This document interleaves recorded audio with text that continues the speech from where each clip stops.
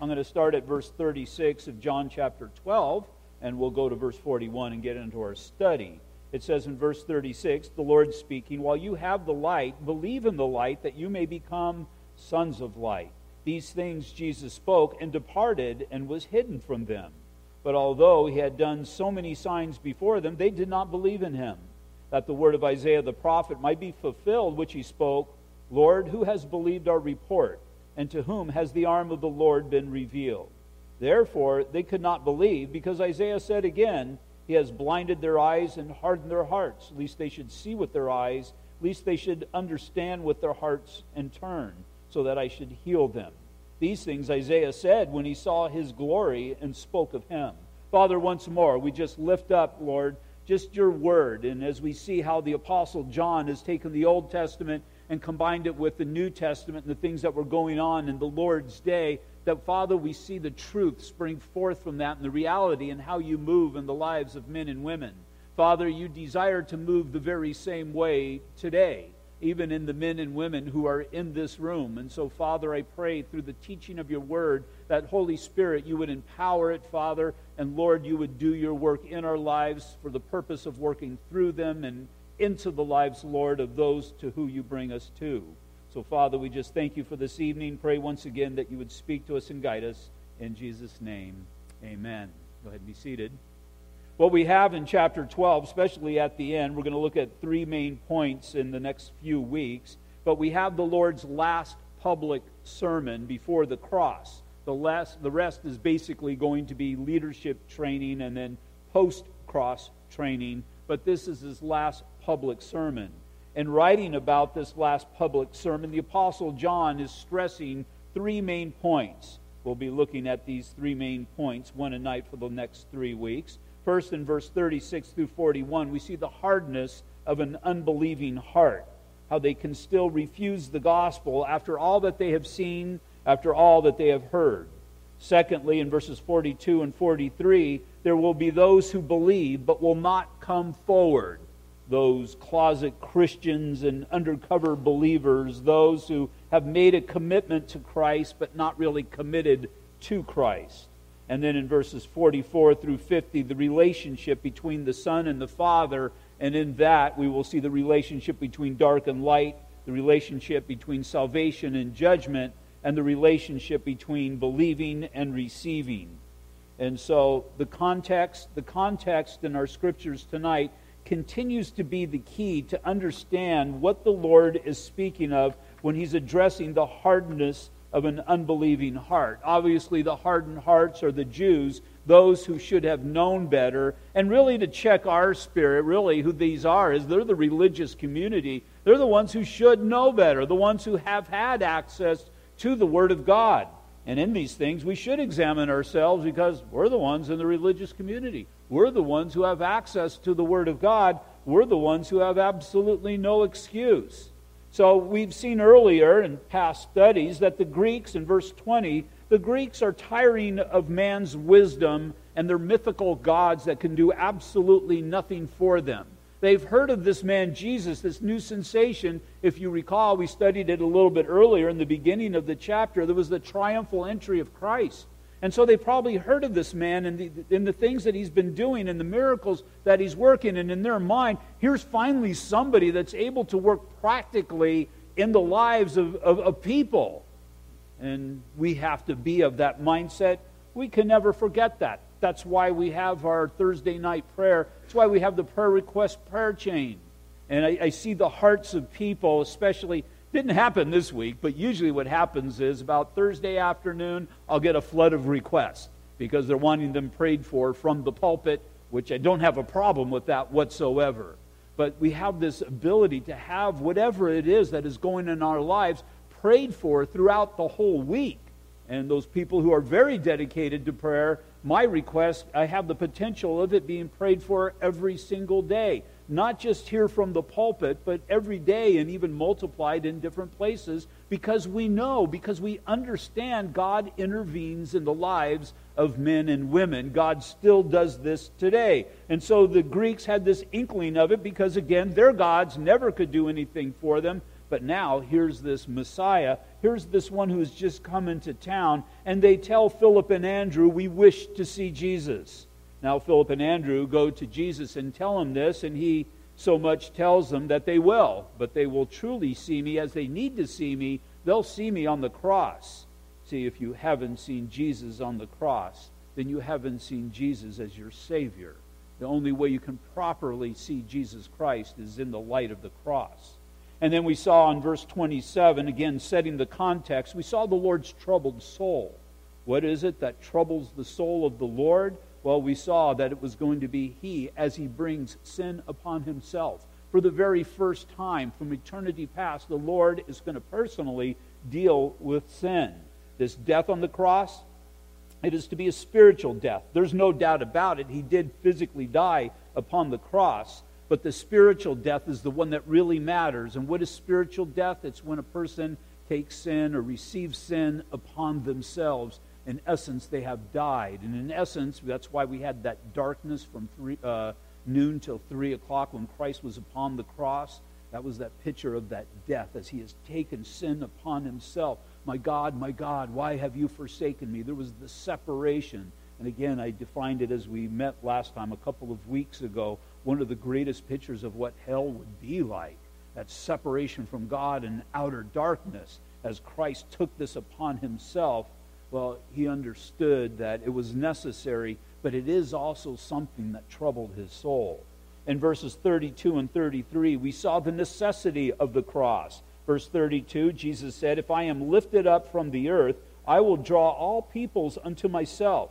This He said, signifying by what death He would die. And so it's God's picture of His love for all of mankind. It's the display as Christ is lifted up in a very public manner that all would see the great love that God has for mankind in the crucifixion of Christ. That He loved the world to such a degree that He sent His Son that whoever would believe in Him would not perish, but have everlasting life.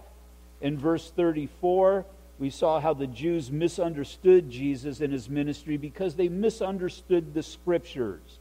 People answered Him, we have heard from the law that the Christ remains forever, and how can you say the Son of Man must be lifted up, or the Son of Man must be crucified? Who is this Son of Man? Well, the Scriptures tell us very surely. If you look at Psalm 22, we're not going to turn there. Psalm 22 speaks in detail of His crucifixion. But also, on the other hand, Daniel chapter 7, verses 13 through 14. Now, when you see the term Son of Man, a lot of times the answers can be found. The answer can be found here in Daniel chapter 7. It says, I was watching in the night visions, and behold, one like the Son of Man. Now, how can Jesus be like the Son of Man? Well, He's God. He's fully God, but He's also fully human. He's the Son of Man, but He's not completely the Son of Man. He's like the Son of Man. Because, again, fully God, yet fully man. One like the Son of Man, coming with the clouds of heaven, He came to the Ancient of Days, and they brought Him near before Him. Then to Him was given dominion and glory and a kingdom, that all the peoples, nations, and languages should serve Him. His dominion is an everlasting dominion, which shall not pass away, and His kingdom the one which shall not be destroyed. And so the problem that the Jews had was their misconception or misunderstanding of really what Messiah's purpose was. Again, they were looking for somebody to reestablish, that's what they were looking for in the triumphal entry, Israel back to national prominence. But Jesus didn't come for Israel, He came for the world. And as He came for the world, He came for all of those who were in the world. He came for you and I. So it wasn't just the people of that day, but people throughout all of the annuals of time. And as He came, well, He had to, in order for us to have eternal life, not just a temporary kingdom, but an eternal kingdom, the price had to be paid for sin. And so they never got that. Why did they never get that? They never considered themselves to be sinners. We're Jews. We're Israelites. We're of Father Abraham. And so it was because of their traditions and what they had caused religion to be, this self-righteous attitude, that they couldn't see Messiah even when He was standing right before Him. Then in verses 35 through 36, Jesus' exhortation that time is of the essence in relation to salvation. Verse 35, then Jesus said to them, a little while longer the light is with you. Walk while you have the light, lest darkness overtake you. He who walks in darkness does not know where he is going. While you have the light, believe in the light that you may become sons of light. And so you have darkness. We were talking about this with the children just before service. What is darkness? Darkness is the absolute absence of light. You can't find darkness. Now, I can make light, but I can't make darkness. The only way I can cause it to be dark is to take light out of it. So if I wanted this room to be dark, we'd go through, we'd turn off all the lights. We wouldn't add darkness. That's just impossible. And so he has the world, and it's dark. It's as dark can be. But now the light has entered in. And Jesus is telling them, the light is with you. Walk while you have the light. So I've done it before. I've been in here, and for some reason I came in the back, and I was wanting to go to the front. I didn't want to turn the lights on because then I'd have to go back around and turn them off. And it's such a long way to walk from here to go all the way back there to turn the lights off. And so I know I could do it, and walking in the dark, and you're walking, and then you finally make your way, and you feel along the wall, and you get to the steps, and you're going like that to find the steps, and then you can't remember how many steps there really are. And you get to the top one, and you go like that. And it's dark. Then you're wondering, where did those worship people put the stuff on the stage? Did they set something in the way? And it's a dangerous journey. Well, you need to walk, and this is the point that This is the point the Lord's making. The light is with you. Walk while you have the light, lest darkness overtake you. He who walks in darkness does not know where he is going. While you have the light, believe in the light that you may become sons of the light. As the light has entered in, now to become a son of the light is to be a light after Christ leaves. That's what we are to be. We are to go out there and allow our lights to shine. And so his presence is then, he's the light, and then throughout the church age, it's the church that shows of his presence, of his light in darkness even today. 2 Corinthians chapter 6, verses 1 and 2, we then, as workers together with him, also plead with you not to receive the grace of God in vain.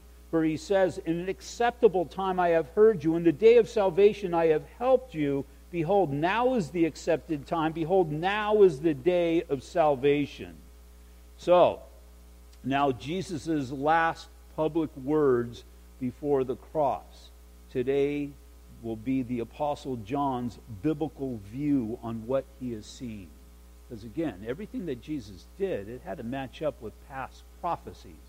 If there was a past prophecy concerning what was going on, you should be able to go to the Old Testament and look it up and to be able to validate it, validate what the Lord Jesus Christ is doing. And so we're going to see the Apostle John bring elements of Isaiah chapter 6 and show us how not only Christ fulfilled these things, but how these things were unfortunately fulfilled even in nation Israel as they rejected their Messiah.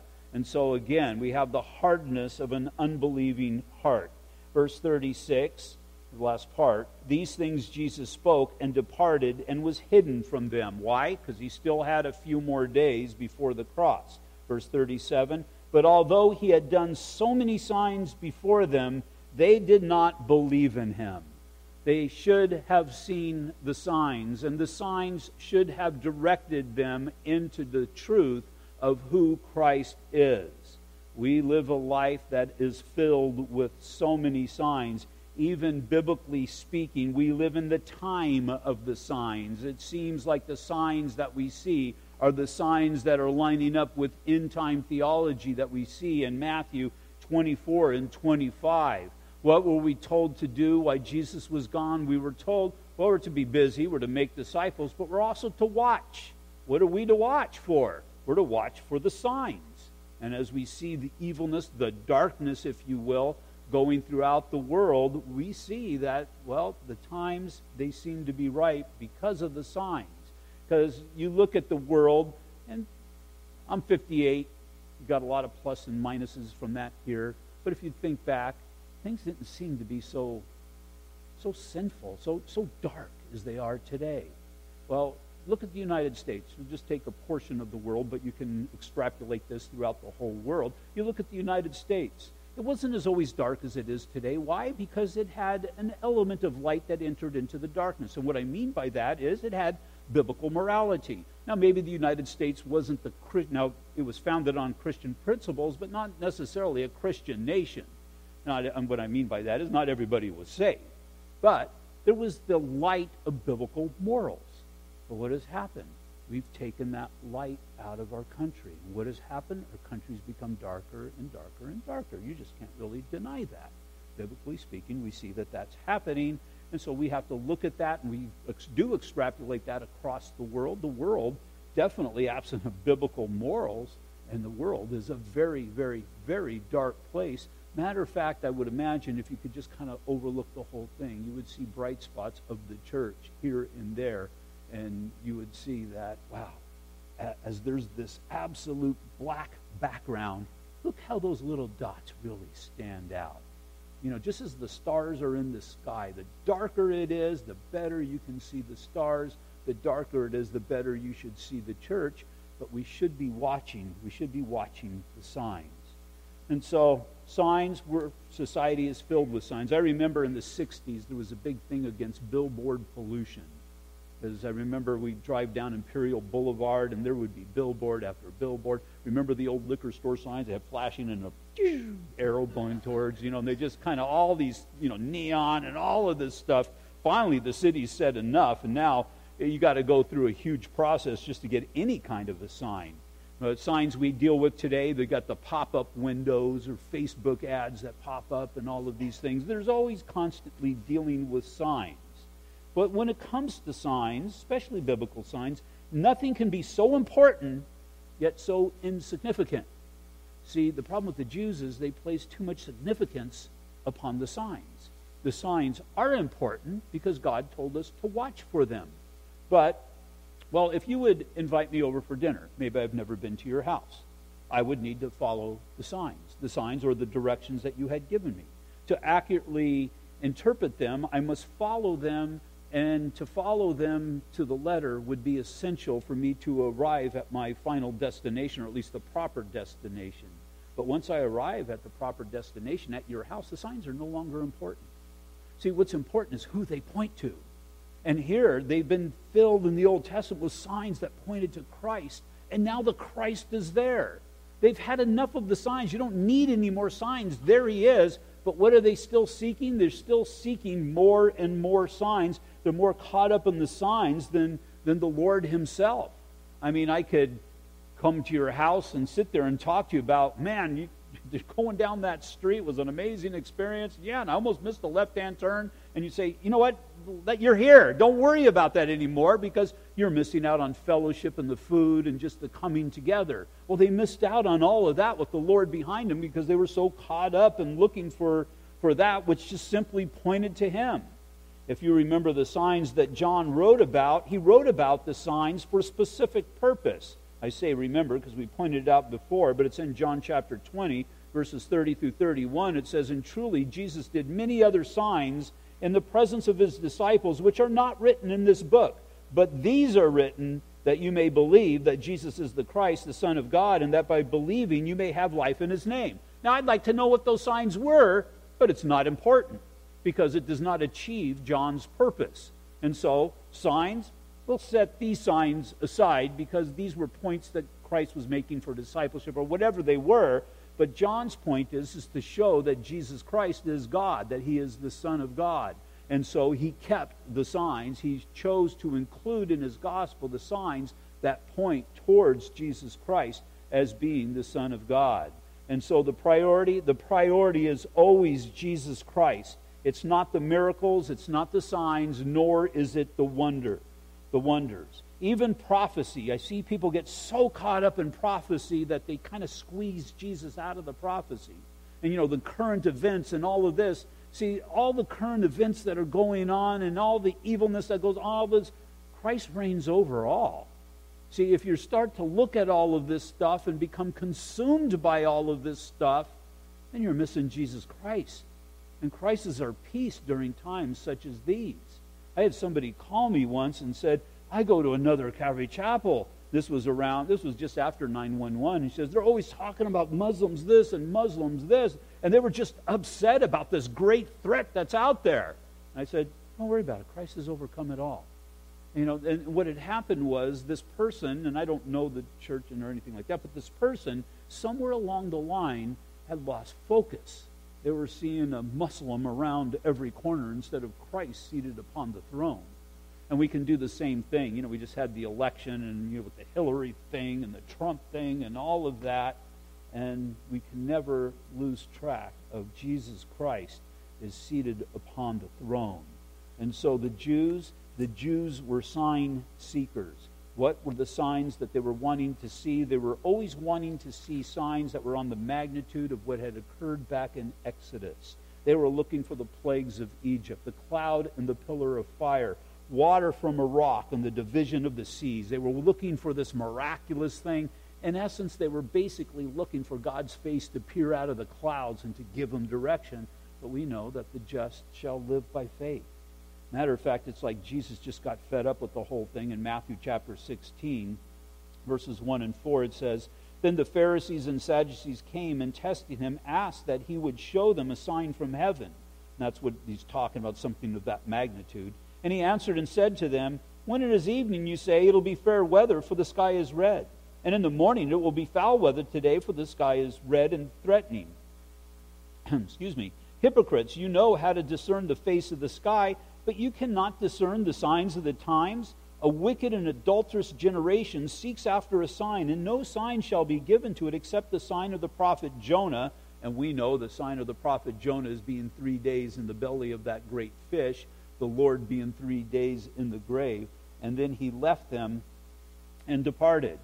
You can just so easily look at the sky and determine what the weather is going to be. Those signs are pointing to what it's going to be the next day. And his point is, the Old Testament was very clear. It was very plain. And through those signs, you should be able to recognize who I was. But you want a miraculous sign? Well, the only sign you'll be given is the sign of Jonah. Because Christ is going to die. He's going to be in the grave for 3 days. And then he's going to rise again to new life. That's what really altered the heart of the apostles and really all the disciples when they saw the resurrected Lord. All these men who forsook him at the cross later on would give their lives for him. Why? Because they saw the resurrected Lord. They understood that if this body dies, they have a new body. They have a new body that God's going to raise this body and give it a new body, that spiritual body, for all of eternity. Because of that, they didn't hold their lives dear, but they were willing to give all for the one who gave all to them. Verses 37 through 40, But although he had done so many signs before them, they did not believe in him. And that the word of Isaiah the prophet might be fulfilled, which he spoke, Lord, who has believed our report, and to whom has the arm of the Lord been revealed? Therefore they could not believe, because Isaiah said again, He has blinded their eyes and hardened their hearts, lest they should see with their eyes, lest they should understand with their hearts and turn, so that I should heal them. These things Isaiah said when he saw his glory and spoke of him.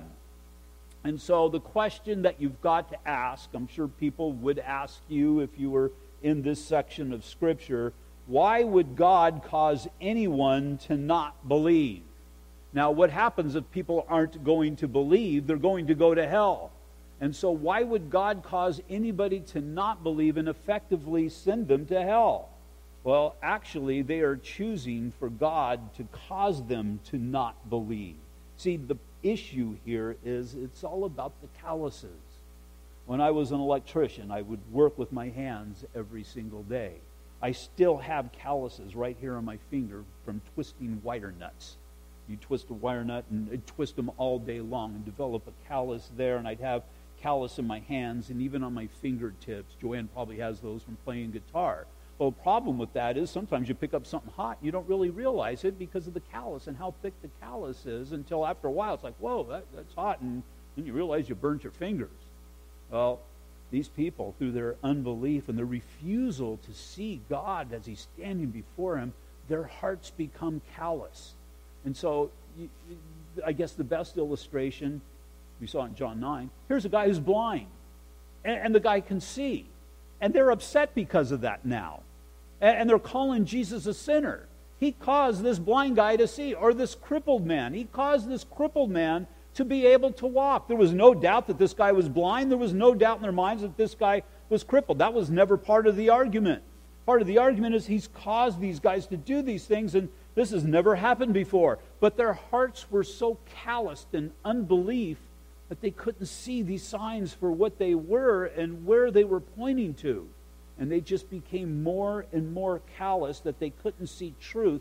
They just wanted to see sign after sign after sign for the sake of seeing signs. There comes a time after rejecting the gospel so many times that you become callous to it. You just don't feel the conviction anymore.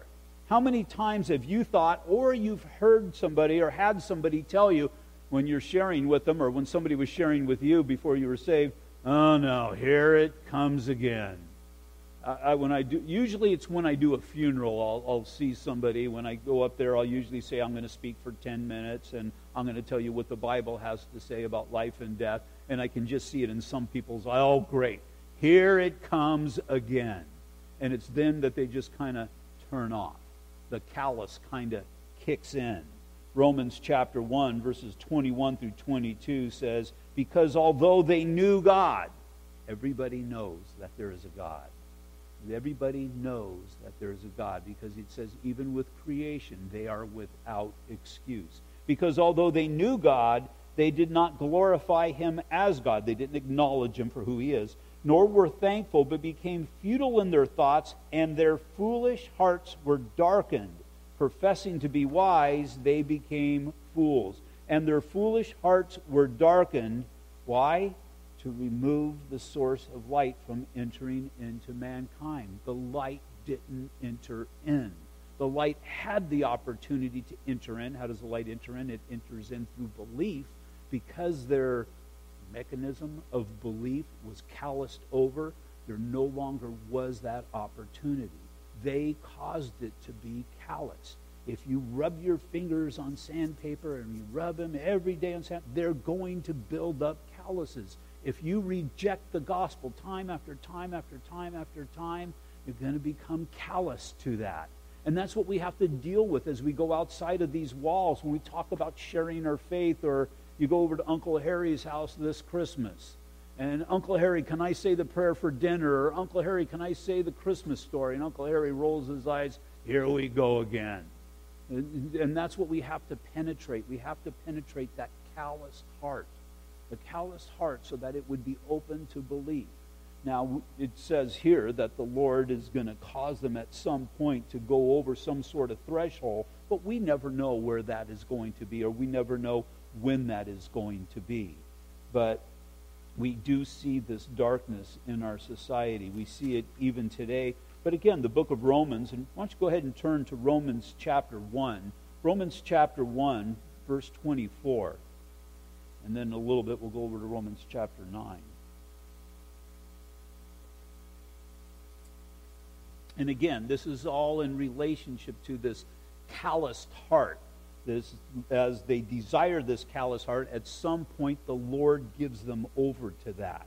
Now again, we got a picture of our society, world situation, but even in the United States of America, even in California, verse 24 of Romans chapter 1, therefore, because, verses 18 through 23, they refuse to acknowledge God, and even though they are without excuse, therefore God also gave them up to uncleanliness in the lust of their hearts, to dishonor their bodies amongst themselves. Verse 26, for this reason God gave them up to vile passions, for even their women exchanged the natural use of what is against nature. Likewise also the men, leaving the natural use of the woman, burned in their lust for one another, men with men, committing what is shameful, and receiving in themselves the penalty of their error which was due. Verse 28, and even as they did not like to retain God in their knowledge, God gave them over to a debased mind to do those things which are not fitting. And you could say, when was this written? Was it like a month ago?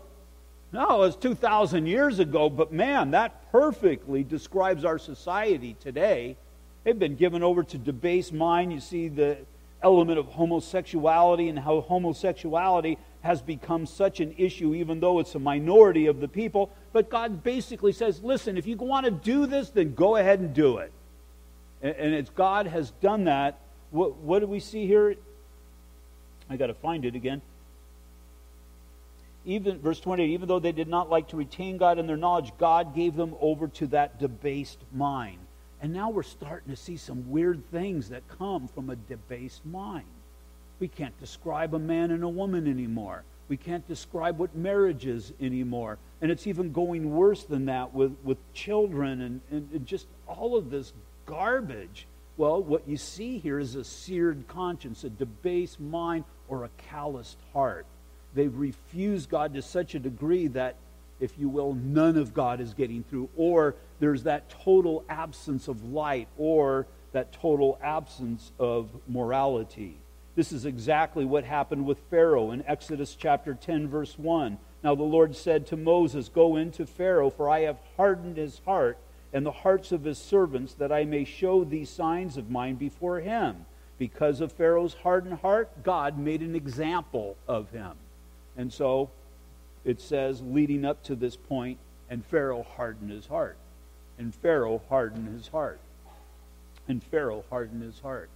And so finally, Pharaoh's heart was hardened to such a degree that God allowed it to go all the way. And now he's using this man as an example of those who are contrary to God. So because of Pharaoh's hardened heart, God made him an example. Now turn over to Romans chapter 9, verse 17. Now, keeping in mind the context, Romans chapter 9, the context is Gentile salvation. In John chapter 12, the context is Gentile salvation. You've got these Jews that are so hardened of heart by self-righteousness and what the desire, or their desire of what they want to see, that no longer can they see truth right before them. And so concerning this concept, Romans chapter 9, verse 17, "For the Scripture says to the Pharaoh, for this very purpose I have raised you up, that I may show my power in you, and that my name may be declared in all the earth. Therefore he has mercy on whom he wills, and whom he wills he hardens. You will say to me then, why does he still find fault? For who has resisted his will? But indeed, old man, who are you to reply against God? Will the thing formed say to him who formed it, why have you made me like this? Does not the potter have power over the clay from the same lump to make one vessel for honor and another for dishonor? What if," I underline that in my Bible, "what if God, wanting to show his wrath and to make his power known, endured with much long suffering the vessels of wrath prepared for destruction?" Now God knows those who are going to receive them and who's not, but he still endures those who are not going to receive him. He still strives even with the unbeliever, even though God, who exists in eternity, knows that that unbeliever is not going to receive him. Why? Because it all gets thrown into the mix that we study in Scripture. There will be those who are apart from Christ. There will be those who are condemned. There will be those who have a calloused heart. And that's what we're seeing back in John chapter 12. We're seeing these people. Now, some of them may have gotten saved somewhere down the line, but there are those who are standing there who have a calloused heart. And as they see this calloused heart, we see how far away they are from God. Verse 23, "And that he might make known the riches of his glory on the vessels of mercy, which he had prepared for beforehand for glory." Well, just look at the Sadducees and Pharisees, the people standing and confronting Christ, and the Apostle Paul. You've got these men who have callous hearts, and Paul could be in the same boat. But at some point, Paul opened his heart to the truth. And the truth came in, and that darkness was overcome by the light of the Lord Jesus Christ. Again, that he might make known the riches of his glory on the vessels of mercy. The Apostle Paul was a vessel of mercy. And so Paul can understand this concept, bringing Pharaoh in, equating it with the self-righteous community, understanding that he used to be part of that, but realizing the light came into his life that I was a vessel of destruction, but now I've become a vessel of mercy. You were a vessel of destruction. You didn't get calloused to such a degree that God hardened your heart, although you did have a hard heart. A hard heart. A hard heart. But God did that wonderful work. Now, then you start bringing the what ifs in, and you can't really go with the what ifs. Well, what if I didn't do that? Would I have gotten saved? And, people go in just ridiculous places trying to reason all this out. We just need to receive the truthfulness of the text here. And so the Jews, back in John chapter 12, the Jews heard of the signs, they saw the signs, they knew of what Jesus had done, but they wanted to see more and greater ones. So you got this man who was crippled from birth, and he walks now. Well, I want to see something better. You got a guy who was blind from birth. Well, I want to see something better. Well, we got Lazarus. He was dead, and now he's been brought back to life. I want to see something better. Do you see the degree to which their hearts are callous? The Greeks, they heard of the signs that Jesus did, and what did they want to see? They wanted to see Jesus. And again, in there, back in 20, in John chapter 12, now there were certain Greeks amongst those who came up to worship at the feast. When they came to Philip, who was from Bethsaida of Galilee, they asked him, saying, Sir, we wish to see Jesus. And you have the essence of the book of Acts. The Jews rejecting Jesus Christ as the Messiah, as their Savior, and then the salvation message going to the Greeks.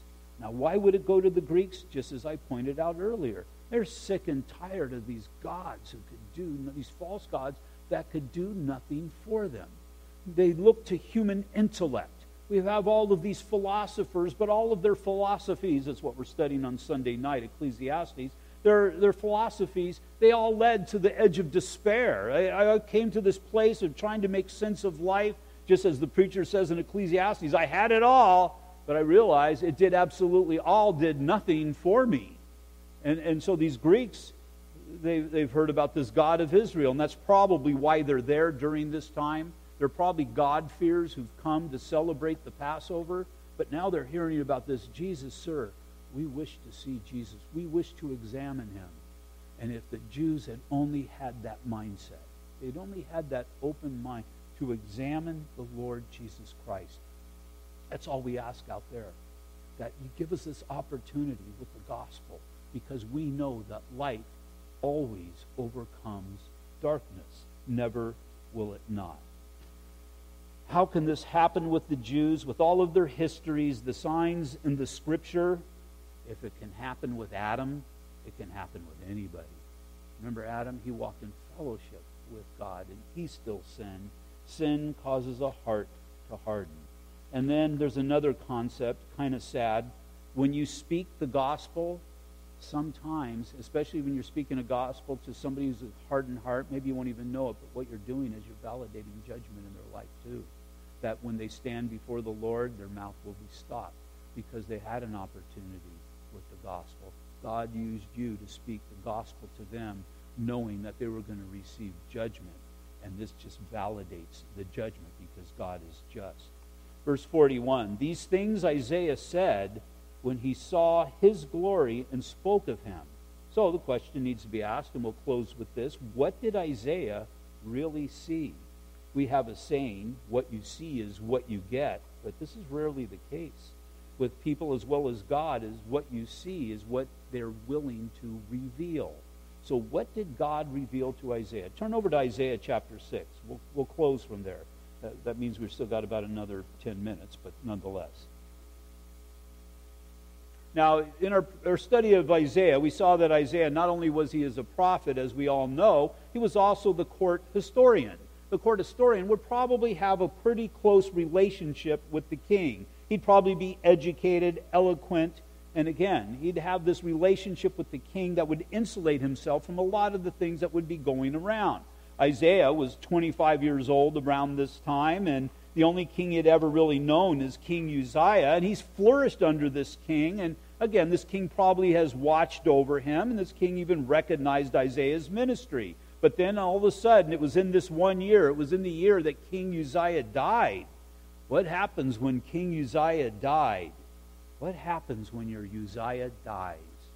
What happens when that thing that you depend upon for security, for protection, for confidence is taken away? because the majority of us, if not all of us, are going to experience that. Maybe it was the year of a bankruptcy. Maybe it was the year that you lost your job. Maybe it was in the year that you lost your health. Maybe there was a death. Maybe, it was just that year. Well, it was in the year that Uzziah, Isaiah's security, protector, and confidence, that's in the year that he died. Isaiah says, I saw the Lord. It was then, it was clouded. I didn't see God through Uzziah. Now, not that Uzziah was a bad guy. Uzziah was actually one of the good kings. Not perfect, but he was one of the good kings. But Isaiah, he had this dependency upon Uzziah that he ought not to have had. And so he was kind of cocky with Uzziah there seated upon the throne, being his historian and being in good grace with him. But it was then, when Uzziah was taken away, that Isaiah saw God. And what did he see? He saw the Lord. I saw the Lord sitting on a throne. I saw the God who is. And really what he's seeing here is, he's seeing the sovereignty of God. Now, let me read through this. In the year that King Uzziah died, I saw the Lord, and it was really the Lord who was seated upon the throne, high and lifted up, and the train of his robe filled the temple. The reason the Lord's glory, the train of his robe, filled the temple, because there would be no room for any other glory in there. It was all filled with God's. Above it stood seraphim. Each one had 6 wings. With 2 he covered his face. With 2 he covered his feet. With 2 he flew. These would be some sort of angels that were there. And one cried to another and said, Holy, holy, holy is the Lord of hosts. The whole earth is full of his glory. And the posts of the doors were shaken by the voice of him who cried out, and the house was filled with smoke. So I said, Woe is me, for I am undone, because I am a man of unclean lips, and I dwell in the midst of a people of unclean lips, for my eyes have seen the King, the Lord of hosts. Then one of the seraphim flew to me, having in his hand a live coal, which he had taken with the tongs from the altar, and he touched my mouth with it and said, Behold, this has touched your lips. Your iniquity is taken away, and your sin purged. Also I heard the voice of the Lord, Whom shall I send, and whom shall go for us? Then I said, Here I am, send me. And he said, Go and tell this people. Now here's where we see John's quote. Keep on hearing, but do not understand. Keep on seeing, but do not perceive. Make the heart of this people dull, and their ears heavy, and shut their eyes, lest they see with their eyes, and hear with their ears, and understand with their heart, return and be healed. So Isaiah was there. And this was a prophecy that was given of the hardness of Israel. But what Isaiah is getting a picture of, the prophet, the one who speaks for God, is the reality of God. Now, what did Isaiah see? He saw the totality of God. We're told in Acts 28, verses 25 through 27, So when they did not agree amongst themselves, they departed after Paul said one word. The Holy Spirit spoke rightly through Isaiah the prophet of our fathers. So Paul is ministering to Jews who are in Rome at this time, saying, Go to this people and say, Hearing you will hear and shall not understand, and seeing you will see and not perceive, for the hearts of this people have grown dull. Their ears are hard of hearing, and their eyes they have closed, lest they should see with their eyes and hear with their ears, lest they should understand with their hearts and turn, so that I should heal them. The Holy Spirit spoke rightly through the prophet Isaiah. And so, who was there when Isaiah was standing before the throne of God? Well, we're told here in the inspired word of God in Acts chapter 28, the Holy Spirit. It says here in Acts, so the Holy Spirit spoke rightly through the prophet Isaiah, those things. But also, back in John chapter 12, verse 41, these things Isaiah said when he saw his glory and spoke of him. Well, who's the he and the him? Well, in context, the he and the him is he and him who was mentioned previously. It was the Lord Jesus Christ. So really, what did Isaiah see when he was there in the throne room of God? Well, I'll just present to you my interpretation of it. In the glory, he saw the Father. In the person, he saw Jesus Christ. And in the voice, we see the Holy Spirit. He saw the totality of God in that place. And I believe that's why it's mentioned elsewhere in the Scriptures to the degree that it is, so that we would understand when we experience it looking in the gospel with the self-righteous Pharisees and Sadducees, but we would also understand these things when we see the calloused heart of whoever it is, of the Uncle Harrys and next door neighbors or whoever else it might be who are out there. The Jews, they wanted to see a sign, and they got none. The Greeks wanted to see Jesus, and in 4 days they're going to see him. They're going to see a Savior, high and lifted up. Father, once again, we just thank you that you have displayed yourself to us, the totality of who you are. And Lord, I pray, Father, that we would be receptive of you. Lord, may not be people looking for signs and wonders. And yes, prophecies are important. There's no doubt about it. But I pray, Father, that we do not lose you in the midst of the prophecies that are out there. And so, Father, we just thank you for your word and how you reveal yourself, Jesus Christ, as him crucified through your word. And Lord, as it was sufficient back then, it continues to be sufficient today in order to penetrate the hard-heartedness of mankind. And so, Father, we just thank you, Lord, that we have become vessels of mercy. We were vessels that were headed for destruction, but by your grace, you have brought us into your glorious home. And because of that, Father, we thank you and we praise you. Father, as we again prepare to go out there, though, I pray, Father, that you would fill us with your Spirit. Just show us the reality of the darkness out there, but also the necessity, Lord, that we would bring the light, we pray. In Jesus' name, amen. Will you stand, please?